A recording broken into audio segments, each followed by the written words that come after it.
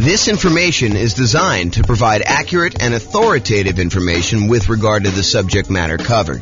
It is offered with the understanding that the presenters are not engaged in rendering legal, accounting, or other professional services. If legal advice or other expert advice is required, the services of a competent professional should be sought. Welcome to the Lawrence Real Estate Investing and Real Estate Financial Planning Podcast. Learn all about investing in real estate in Lawrence, Kansas, with a combination of real estate financial planning and modeling with numbers specific to Lawrence. Plus syndicated, more generalized recordings of live and pre-recorded real estate investing classes, not all of them specific to Lawrence. Be sure to stay tuned after the podcast for a message from our sponsors. Well, good morning and welcome, everyone. This is your host, James Orr, and I have a pretty exciting class today. Today's class is all about improving cash flow by buying down your mortgage interest rate when buying investment properties. It's called Buying Down Mortgage Interest Rates for Real Estate Investors. And let's jump right into it because there's quite a bit to cover, and I want to make sure we get through it all. So today we're going to be discussing primarily buying down your interest rate when buying a rental property. The way that I'm going to do this, there's a spreadsheet that Brian made, which I'll provide a link in the show notes to. But the spreadsheet actually allows you to go contact your lender, get a bunch of the buy down rates that you can get from your lender, enter them in the spreadsheet, and it does a bunch of math for you. And then you can make a decision as to how far down, if any at all, that you want to buy down your interest rate. And that is the way that he does it is one way of calculating the return you'd get from buying down your interest rates. There is an alternative way of doing this, and that is to calculate the internal rate of return that you would get on that extra money that you'd spend buying down the interest rate. And arguably, some people, including me, might suggest doing it with an internal rate of return calculation. However, that's not what we're going to cover today. And the way that we're going to do it today, I think is completely valid. I think it's just a slightly different way of looking at it and a probably easier way to understand than internal rate of return for most folks. Okay, so this can be a really good strategy for improving cash flow. And as you might see, one of the alternative strategies to this is, you could take this extra money and decide to put it down as additional down payment instead of taking that money to buy down the interest rate. And in some cases, I would say most cases, you would be better off buying down the interest rate. And we will look at that math. Now, there may be a time factor component to that, where if you're only going to hold the property for a year or two or three or whatever you're going to do there, it may be better for you to not buy down the interest rate. It may be better for you to put more down or to not put more down and just deal with whatever negative cash flow or slightly less than ideal cash flow you'd get by not putting more down or buying down the interest rate. But that's something for you to decide. Because if you remember, I'll kind of tie this back into when we talked about achieving financial independence. There are some folks who are buying properties that they intend to have and hold forever, and that is going to be part of the income they receive when they're financially independent. These are properties that you expect to hold in your portfolio indefinitely. Like you do not plan on selling them at all. And then there are other properties where people would buy in order to get a really good return on, especially that early on, that like excellent return on equity you get when you own a property for the first few years and your equity is relatively small because you're highly leveraged and you're able to get like almost like rocket booster type returns on that. Some people are going to buy properties to get those rocket booster type returns with the intention of trading them up for something else, doing a 1031 exchange and buying something larger, or selling off those properties, paying all the expenses on them, the capital gains, the depreciation recapture, the real estate commissions, if you've got any of those going out, and closing costs, if you've got those going out, and then take that money and then use that in order to stabilize your returns elsewhere, whether that's investing in something else like stocks or bonds, or taking that money and paying off existing loans. So depending on whether this is a property that you plan to hold forever in your portfolio, or a property that you plan on holding for a short period of time and then doing something else with it, you may or may not choose to buy down your interest rate depending on the hold period. I'll also add in one additional wrinkle.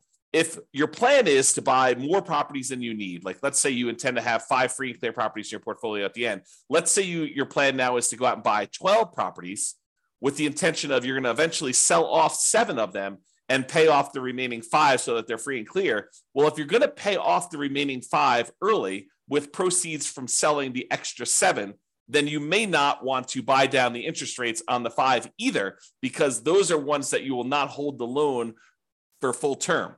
And so these are things that you should decide. And the reason why we covered those in previous classes before we get to this point is you should decide which properties you plan to have in your portfolio at the time when you are financially independent and how you plan to get there.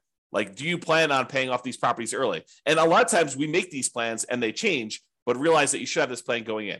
Okay, now that I've given you some background and context, let us talk about doing buying down interest rates when buying a property. Today, we're going to focus in on buying down the interest rates when you are purchasing a property. And specifically, I am not going to talk about buying down the interest rates when you do some type of cash out refinance on a property, or when you do some type of cash in refinance on a property where you actually put more money into the deal and refinance your property at the same time in order to get shorter loan term or lower monthly payments, or to get a better interest rate. So we're not talking about cash out refinances. We're not talking about cash in refinances. We're not talking about doing a rate and term refinance where we're refinancing the rate on the loan and or the term on the loan.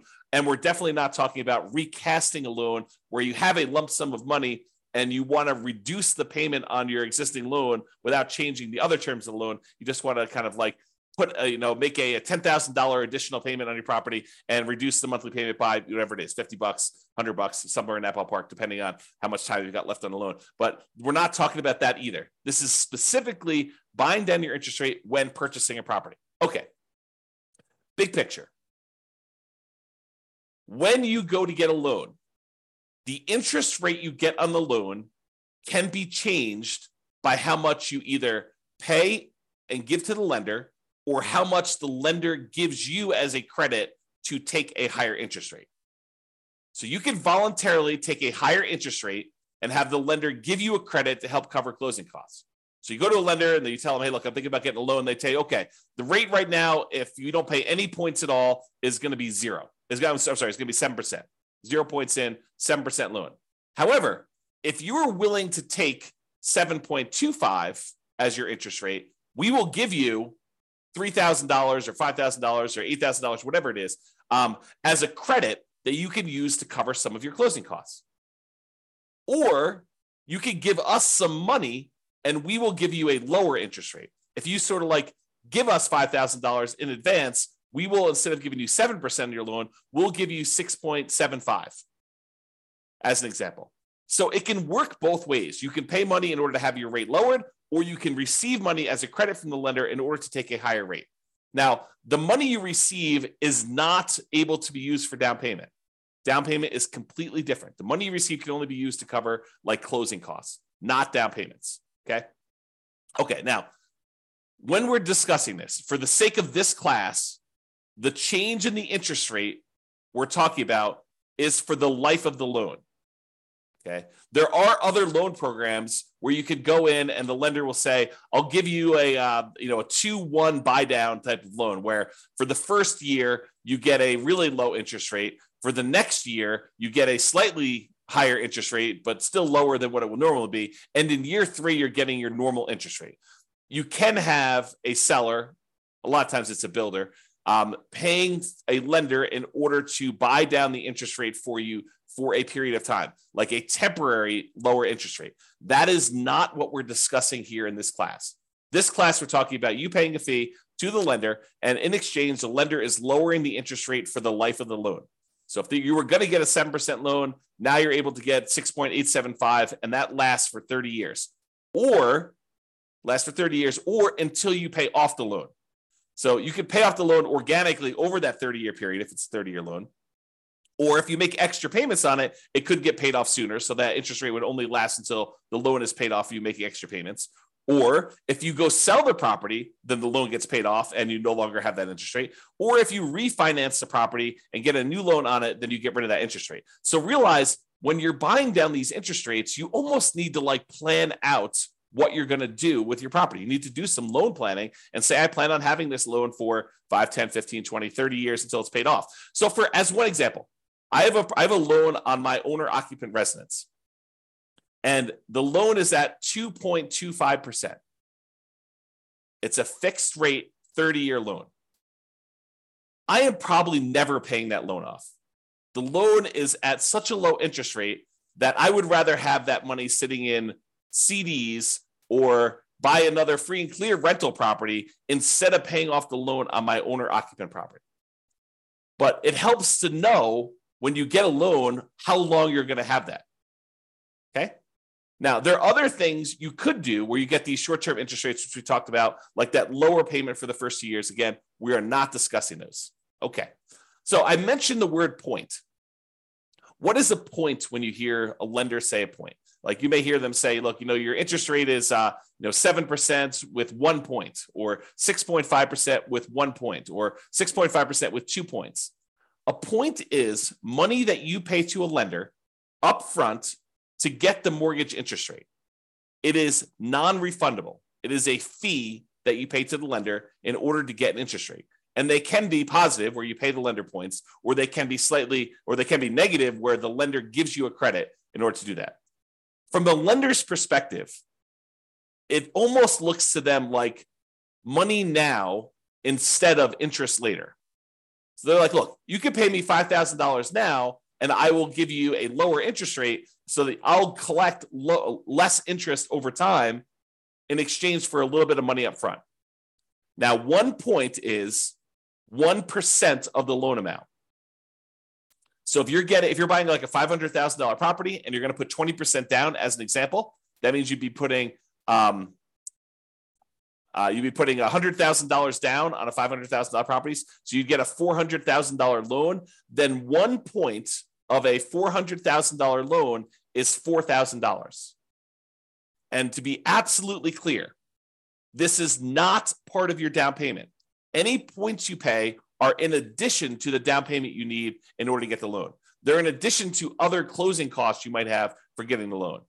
And the points you pay are not part of your monthly payments. It's not like if you pay points, then those count as part of your monthly payment. Okay. Points are separate things you pay to a lender upfront. They're non-refundable that affect your interest rate on the loan. Okay. That's what points are. So let's talk about what par rate is. The par rate on a mortgage is the mortgage interest rate you'd get if you paid exactly 0 points. You did not buy down the interest rate at all, and you did not receive a credit to accept the higher interest rate from the lender. The par rate is the interest rate you'd get if you didn't pay them any money and they didn't give you a credit to change the rate at all. Now, rarely does the par rate land on like one of these round interest rates. It's not like they're going to be the par rate is 6.00% or the par rate is 6.5 or the par rate is 7.00.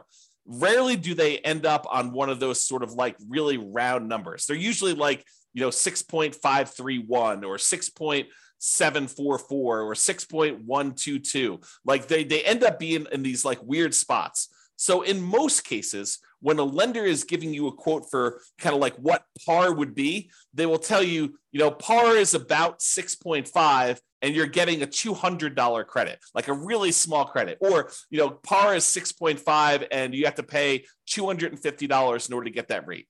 Like, so the par rate might have been a little bit higher than 6.5 or a little bit lower than 6.5, but they'll tell you, you're getting a 6.5 rate and you got to pay us, 0.01% of a point or 0.01 points or 0.1 points, or like they're not usually even and equal like that.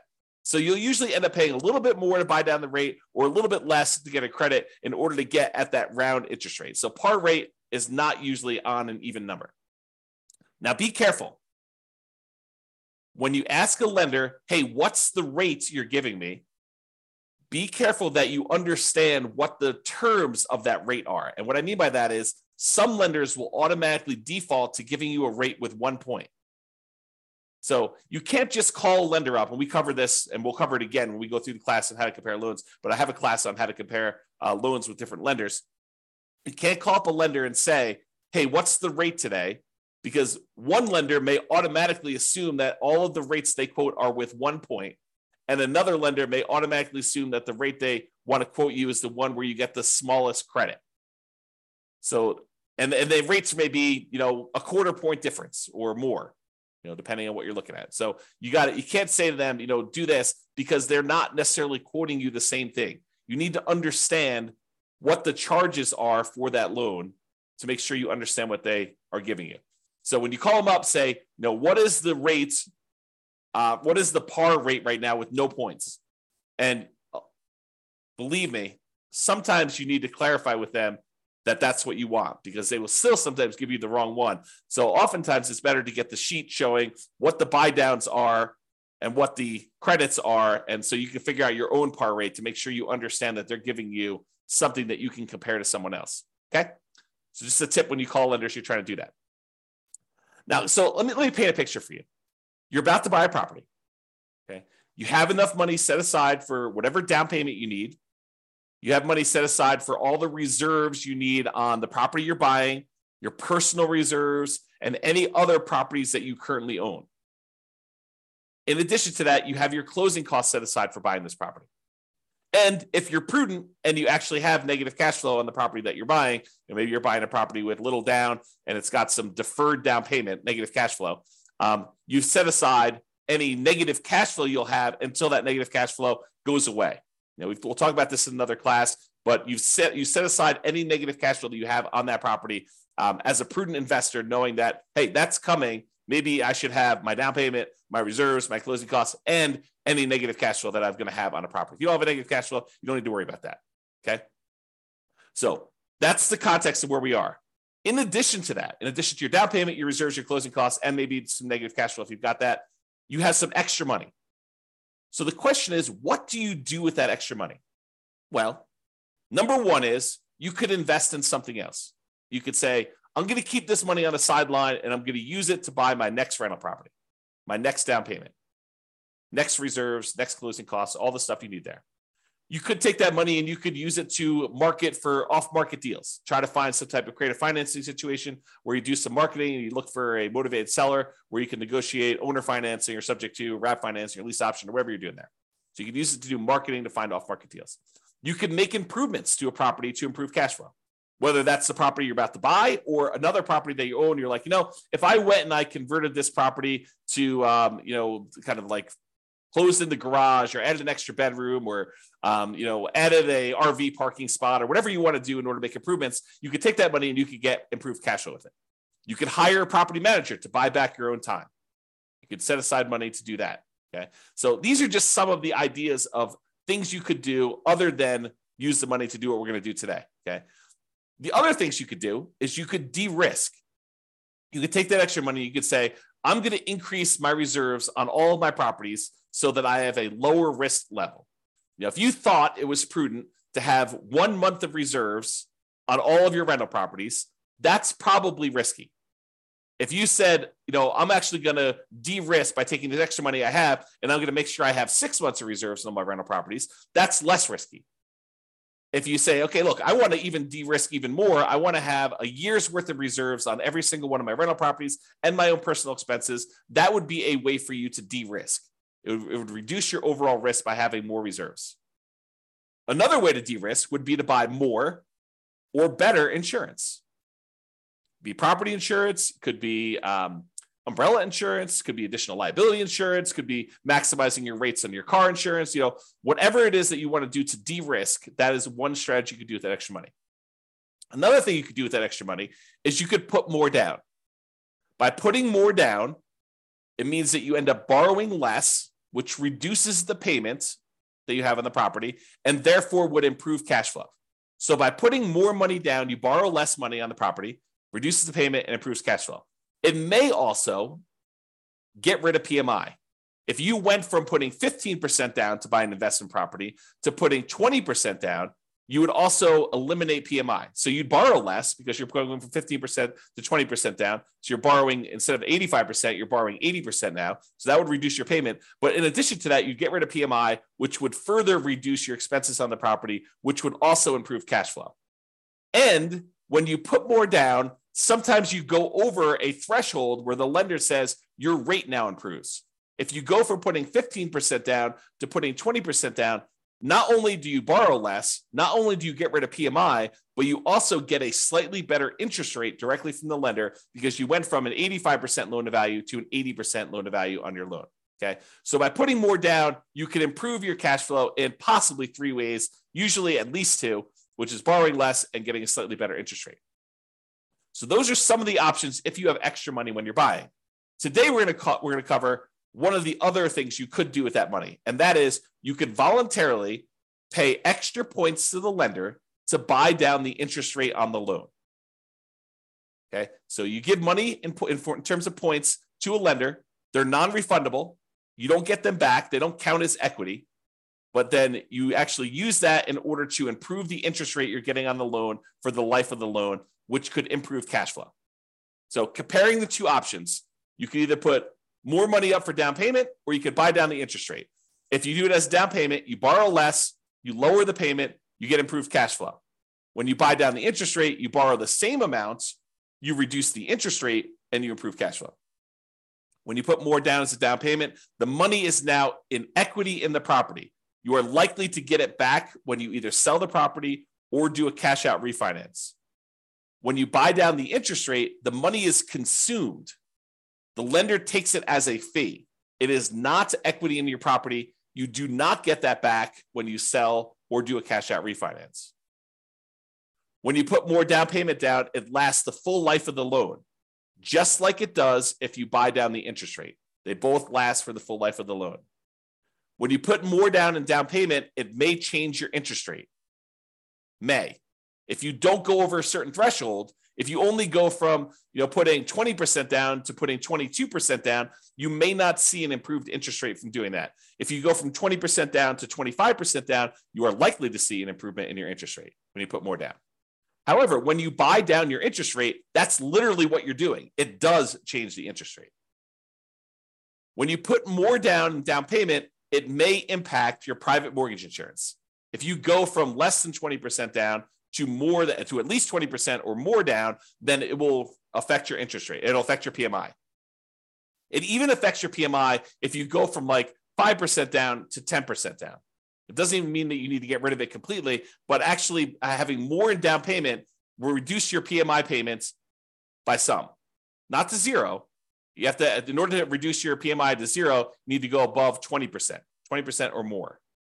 Okay. But you can go from 5% to 10%, and it could actually adjust your PMI because you hit certain thresholds with PMI. When you buy down your interest rate, though, it does not impact PMI at all. Okay? So those are comparing the options. So let's say you do want to consider buying down your interest rate. You call your lender up or you email your lender and you say, look, hey, can you send me a list of the buy down table for buying down the interest rate on this particular thing? And they'll send you over something what looks like on the screen here, which is a buy down table showing you all the different rates along the left-hand side. Then there's a column for APR, which I'm not going to get into today. Then there's the price, like how much it actually cost you in order to do that. The discount or rebate percentage, like how much in terms of points that it costs you to do it, whether they're giving you a credit, which is the green ones down here. This is where they're paying you money. The red ones are where the borrower, you, are paying in a fee in order to get that. This is the dollar amount of the rebate based on whatever price of property they put in to give you this quote, and whatever your credit score is and stuff for today. So it tells you like how much it costs you to do that in order to do it. And then it gives you what the principal and interest part of the payment is. Okay. So this is the table they will give you. And you're looking at it and you're like, I'm not sure I understand like what the implications are just by looking at the table. And that's right. That's the trick, is that you need to do some math in order to determine if this is worthwhile doing. Okay. So then what we do is we take the spreadsheet that you take the data that your lender gave you, and you plug the numbers into the spreadsheet. You have Brian Williams buy down calculator version 3.01 is what we're using here today. And you're going to enter in your loan amount, the purchase price of the property you're buying, the loan length, for example, 30 years, the par rate. And if you don't know the par rate, there's a little calculator on the spreadsheet for helping you calculate what the par rate will be. If they only have like for example, on this one, the par rate wasn't even. It was probably somewhere between 6.5 and 6.625. As you can see, one way there's a little bit of a fee, and the other way there's a little bit of credit. So it's between these two numbers. So the spreadsheet will help you calculate what the exact par rate is. And then you copy the interest rates and the costs from the lender email. So it looks something like this. You enter in the loan amount over here, the purchase price, the loan length, and then the par rate. And the par rate calculator is below this.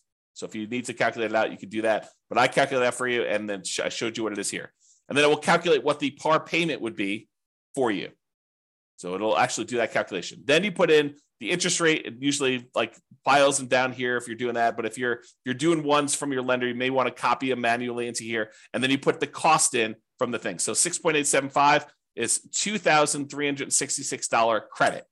So 6.875, $2,366 credit. So that's what you're doing. You're putting in this rate and this number here. Okay. So when you do that, the spreadsheet will then do a whole bunch of calculations for you here. It's going to tell you the difference between how much it costs you in order to buy down the interest rate from here to here, the difference in those costs. So for example, if you were going to go get 6.875, they would give you a credit of $2,366. If you want to get 6.75, it would only cost you it would only give you a credit of $803. So the difference between these two is $1,563. So it shows you the difference in cost in going from one to another. Then it shows you what the average cost per like tier to get down to here would be. So it shows you what the average would be. And then this does a whole bunch of stuff, calculation points. You can ignore all that. And then the payment if you bought it down. So this tells you what your new monthly payment would be. And then it then calculates what the difference is between your par payments and what this new payment is, and shows you what the difference in payment was. So for example, this is an $87.57 higher monthly payment than what your par rate for receiving a credit of $2,366. Hold on one second. Sorry, I had to clear my throat. Okay, so with that being said, you can see here that when you buy down the rate a little tiny bit at 6.5, you end up getting a $30.52 better payment, which if you multiply by 12, you're getting $366.26 better cash flow on your property by buying down the rate there. And you can see there are ones where you're getting significantly better cash flow. For example, if you buy down the rate all the way to the max, you get $5,795.31, almost $5,800 better cash flow for the year. About almost $500 a month better cash flow by buying down the rate. Now you got to say to yourself, is it worth paying this amount of money in order to get that rate? That's what we're going to look at. And I've included this thing called vanity rates. So most of the time rates are quoted in the eighth of a point. So 6.875, 6.75, 6.25. But sometimes a lender will give you a quote for a rate of, 5.99 or, 5.49 or something like that, where it's a number that is sort of like not one of the normal eighth of a point type deals. And so they'll include those in your list, but a lot of times vanity rates don't make a lot of sense. So I'll show you what they look like here, but I've included them in this chart. I will remove them later as we show you. Okay, continuing on. So this shows you what the difference in cost was when buying down your interest rate. And what I want to point out to you is that the amount it costs to buy down your interest rate 1/8 of a point is not the same. And it's not linear. It doesn't automatically increase as you go up. Okay. So this red line shows you where the par rate is. These ones are credits. These ones over here is you're paying a fee in points in order to get a lower interest rate. But in order to change your interest rate, from it's got the vanity rates in there. So let me go remove the vanity rates here, but it shows you the difference. So for example, right here, in order to go from 6.25 to 6.15, it cost you a difference of $1,662 or $1,078. It's cheaper to go to this one than it was to go to this one. That's what we're showing you here. Okay. So I've got some vanity rates in here. I've got like 6.49 and 5.99. I'm going to go and remove those. I'm showing you where they are, and I'm going to show you that I'm now remove those in the charts. Here's where they were in red. Now that I've eliminated those, now we've got only showing ones where we have the eighth of a point difference. So you could see it a little clearer by removing those extra vanity rates. Okay. So when you go from 6.5 to 6.375, it costs you about, I don't know, whatever that is, $200, $210 more to do that. When you go from 6.375 to 6.25, it costs you another $200 more. But to go from 6.25 to 6.125, it's like $600 less. And there are these inefficiencies in the market for buying down your rates. And part of what you're looking at is taking advantage of these inefficiencies. They will sometimes tell you, look, we would prefer you to buy down here, but we'd prefer you don't buy down past this certain level. Like as one example, if you wanted to go from 5.125 to 5.5, I'm sorry, from 5.125 to 5 even, the difference in buy down for these is significant. You know, it's like $1,400 more. So this may be a spot where you might consider not buying down the extra amount. Or here might be one where you consider not buying down the extra amount. Or here might be one. You can see whenever it goes and it gets more expensive to buy down to the next level, you got to wonder, is it worth it doing that for me? And we're going to do some additional math and I'll show you that, but realize that they change. It's not uniformly one price to buy down to the next lowest interest rate tier. Okay. Same table before. I've just now eliminated the vanity rates. Not going to go over this. I already went over it again. Now, one of the things we're looking at is the average cost per incremental interest rate. And you can look at these and you can see that, you know, ignoring the ones that are credits, if we start looking at the ones that are actual buy downs, you can see that they sort of like increase a little bit, then they decrease a little bit, and then they start increasing again. So if you were thinking about where you might want to buy down, one of the things you could look at is where it actually starts to increase again. So you can look for these inefficiencies, and I'm going to zoom in and graph this out for you and show you this is the average cost per incremental improvement in mortgage interest rate, the average cost in order to buy down to that level. And this is to the left of here are the credits. So we're going to just ignore those unless you wanted to take a credit, but we're talking primarily about buying down the rate. And so you can see to go from 6.5 to 6.375, it's more expensive. To go from 6.375 to 6.25, it's slightly more expensive. Then it gets cheaper to go to 6.125. Then it gets the tiniest bit more expensive to go to 6%. Then it starts getting a little bit more expensive again to go to 5.875. So you could look at this and you could say to yourself, look, if I wanted to get a deal, it might be the kind of like best bargain to stop buying down the rate when the rates start getting increasingly more expensive. So this could be a good spot for you to consider. Now, the decision is totally up to you. You don't have to buy down your rate at all. You could choose to take the par rate. You could choose to take a credit. But if you're thinking about, I want to improve cash flow in my property, this is one way to do it. And then you got to wonder to yourself, is the extra money that I'm spending worthwhile investment? What's the return I'm getting on spending this extra money? And that's where we're headed with this. So now we're going to show you what the simple and compound rates of return are for spending this extra money. So these are all the different interest rates along the side here. You can't see them, but if you're on the spreadsheet, this is just spread over to the right of the spreadsheet there. And this goes and shows you what your simple interest rate would be after you've paid back the money to yourself for buying down the loan. So this shows you that once you paid yourself back the money in order to get the buy down itself, then you're earning, in this case, 33.6% return on the extra money that you spent. Not bad in terms of simple interest.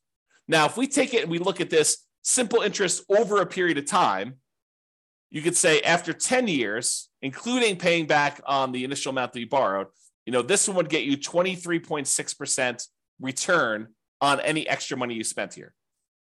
Now, most people are probably not using simple interest, although there are some times when you'd want to think about it that way.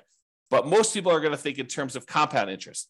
The money you're getting on the money that you invested over time from a while ago, you want to make sure you take into account that time impacts your return. And so compound interest does that. So in this case, you can look at what your return is over here from seeing different interest rates that you buy down to. And you can see that there's a lot of them, depending on how long out you go, where you get good returns on your money for doing that. So for example, here's how you read this chart. If you bought down your interest rate to 6%, you'd have earned over a 15-year period of time, you'd have earned 28% per year simple interest on the amount you spent to buy down the interest rate. So you got to ask yourself, if I'm looking at other investments that I have that give me simple interest, what am I getting on those? And should I take this money and invest it by buying down my interest rate, knowing that this one is paying me 28% return? So you got to compare it to other things you could invest in. We already went over that list. Okay. So that's the simple interest one. Here's the compound interest one. If you decide to look at what your compound interest rate return is over a 15-year period for buying down that loan to 6%, you'd be getting an 11.62% compounding rate of return by buying down that loan and getting your money back. So, is getting an 11.62% return on your money, a compounding annual return rate over a 15-year period of holding that loan for 15 years, is that a good return for you? And I think for a lot of folks, getting an 11%, essentially cash on cash return on investment from buying down the loan is a really good return. Where else are you getting an 11.62% 15-year term cash on cash return on that loan, on investment?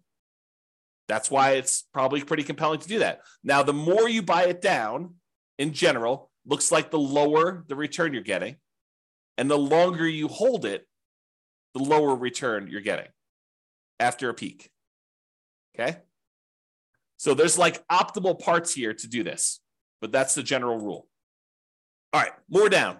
Sometimes putting more down will improve your interest rate and it will get rid of that PMI. So it'll improve your interest rate and get rid of your PMI. The spreadsheet does not take into account either of these things. It does not show the improved interest rate you get by putting more down, and it does not take into account that you will get rid of PMI. However, it does look at if you put more down and it improved that payment by that much, which one's going to be better? Should you have put more down or should you have bought down the interest rate? It'll compare those. It'll show you the difference in cash flow each one would produce for you. And then it could tell you it would have been better for you to buy down the interest rate or it would have been better for you to put more down. So let's take a look at the difference between putting more down or buying down the interest rate. Okay. So if you took the dollar amount that it cost you to buy down your interest rate to 6% and you use that as an extra down payment instead, your cash flow would be $1,729 per year better to buy down the mortgage interest rate. So this just shows you for each one of your rates how much better it would be or how much worse it would be. If it's negative, it means that it would be better for you to put more down. If it's actually positive, that means it would be better for you to actually have bought down the mortgage interest rate. And by how much? So it'd be $1,729 per year better for you to have bought down the interest rate if you bought it down to 6%. If you bought it down to 5%, it would have been $4,055 per year better for you to have bought down the interest rate. This just shows you what is going on there. Okay. And this number comes from this table. This is part of the spreadsheet, Brian's spreadsheet. So basically it shows you what the payment would be if you use the cost to pay down the loan, to buy down the loan as a down payment instead. So it calculates what that would be. Then it shows you what the payment difference would be. Then it multiplies that by 12 to give you an annual difference in payment. And then it tells you some other calculations. So the annual difference in payments here is there. Okay. So it kind of gives you an idea of those numbers. All right. Hold duration. In general, the longer you hold the property, the better off buying down your interest rate will be. You can't expect to spend money and then a year later pay off that loan and expect it to be profitable for you. You're going to end up, it's going to be ugly for you because you're going to spend all this extra money to buy down the rate, which you only got a benefit for a year. But if you get that benefit for 5 years or 10 years or 15 years or 20 years or 30 years, it tends to be better if you do it that way. And so this table, part of Brian's spreadsheet, shows you how much better it would be by how long you hold it. Now, I need to talk to you about what's going on in this table because it's not just cash flow anymore. Up to this point, we've been primarily talking about how buying down your interest rate or putting more down have improved the cash flow on your property. Because when you buy down the interest rate, it actually improves how much your monthly payment is, which means your cash flow improves by that amount. Or when you put more down, it improves cash flow because you're borrowing less, although in some cases it improves your interest rate too and gets rid of PMI. Although in this case, we're only looking at the difference between borrowing less as to how it improves cash flow. So it does do that. However, when you buy down your interest rate, something else changes as well. If you remember the 4 areas of return you have when you buy rental properties, there's appreciation.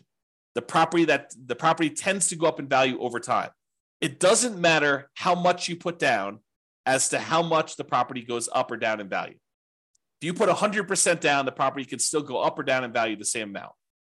If you put nothing down and you borrow 100%, doesn't matter, the property can go up in value that. Now, your return on how much you invested changes, but the dollar amount you're getting from appreciation stays the same.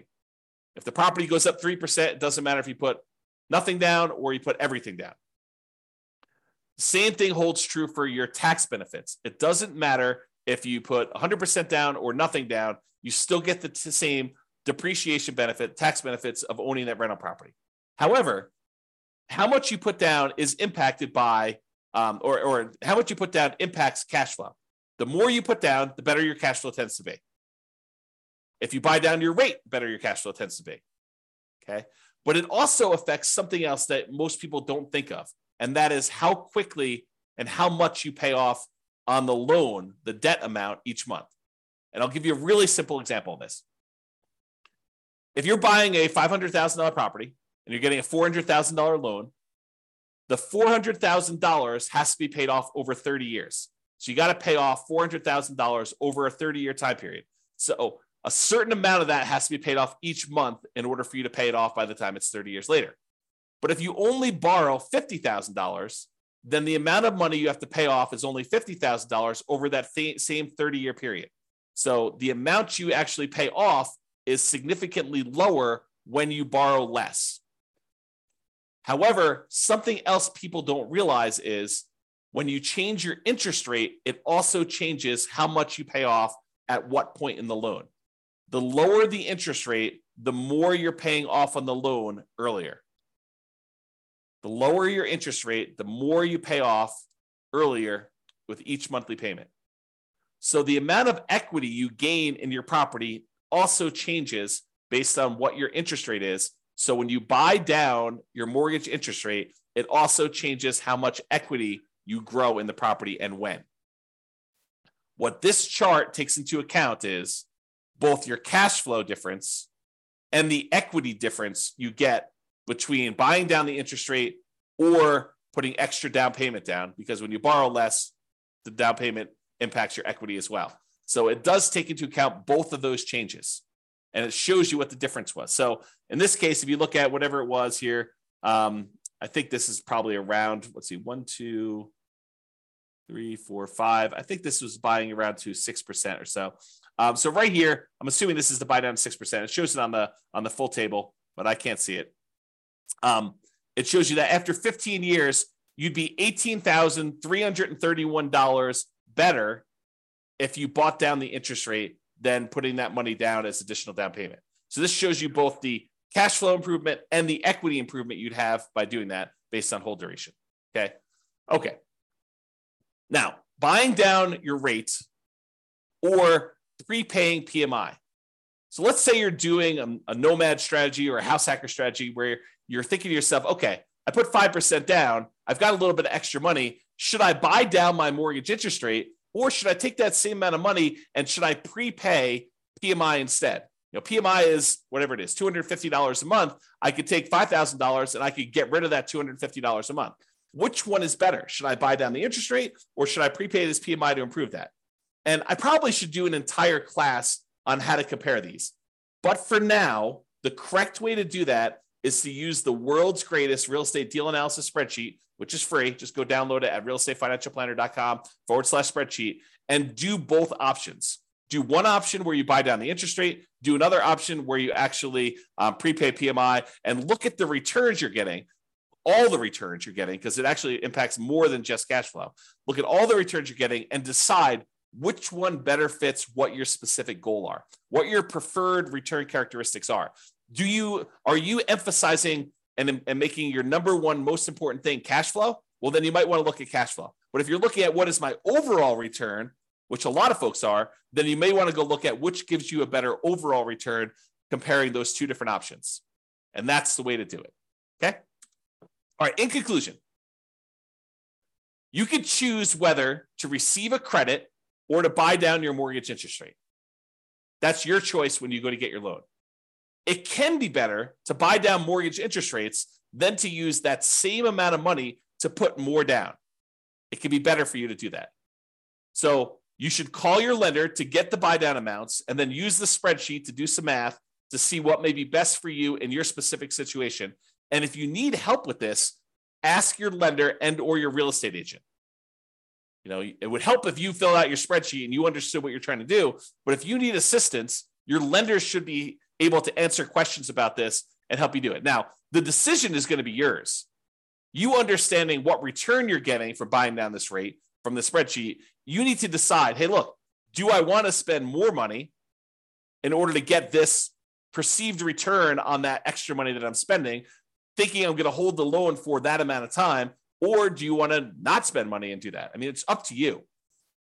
So realize that the decision is yours, and it's really a decision about what type of return you want to get on that extra money. Maybe you decide you don't want to buy it down at all. Maybe you say, look, I should just take this money and go buy another property. And instead of getting, 11%, additional cash on cash return on this, I can get a overall, whatever it is in your marketplace, 30% overall return on my money when you include appreciation, debt pay down, depreciation, and cash flow on your money.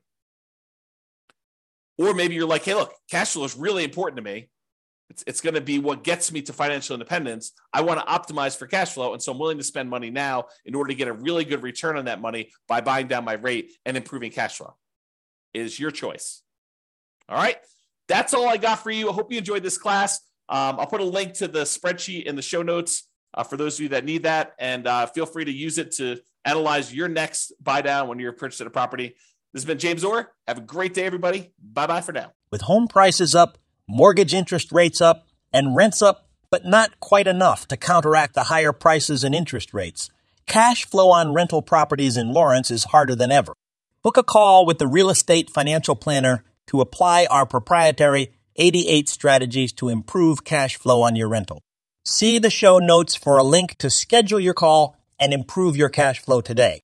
If you're a real estate agent, lender, or professional in Lawrence that wants to help our real estate investor listeners, consider reaching out to learn about collaboration opportunities with this podcast. We'd love to add more value to our listeners by having you assist our investors buy, sell, and finance their real estate investments. See the show notes to schedule a call to discuss collaboration opportunities.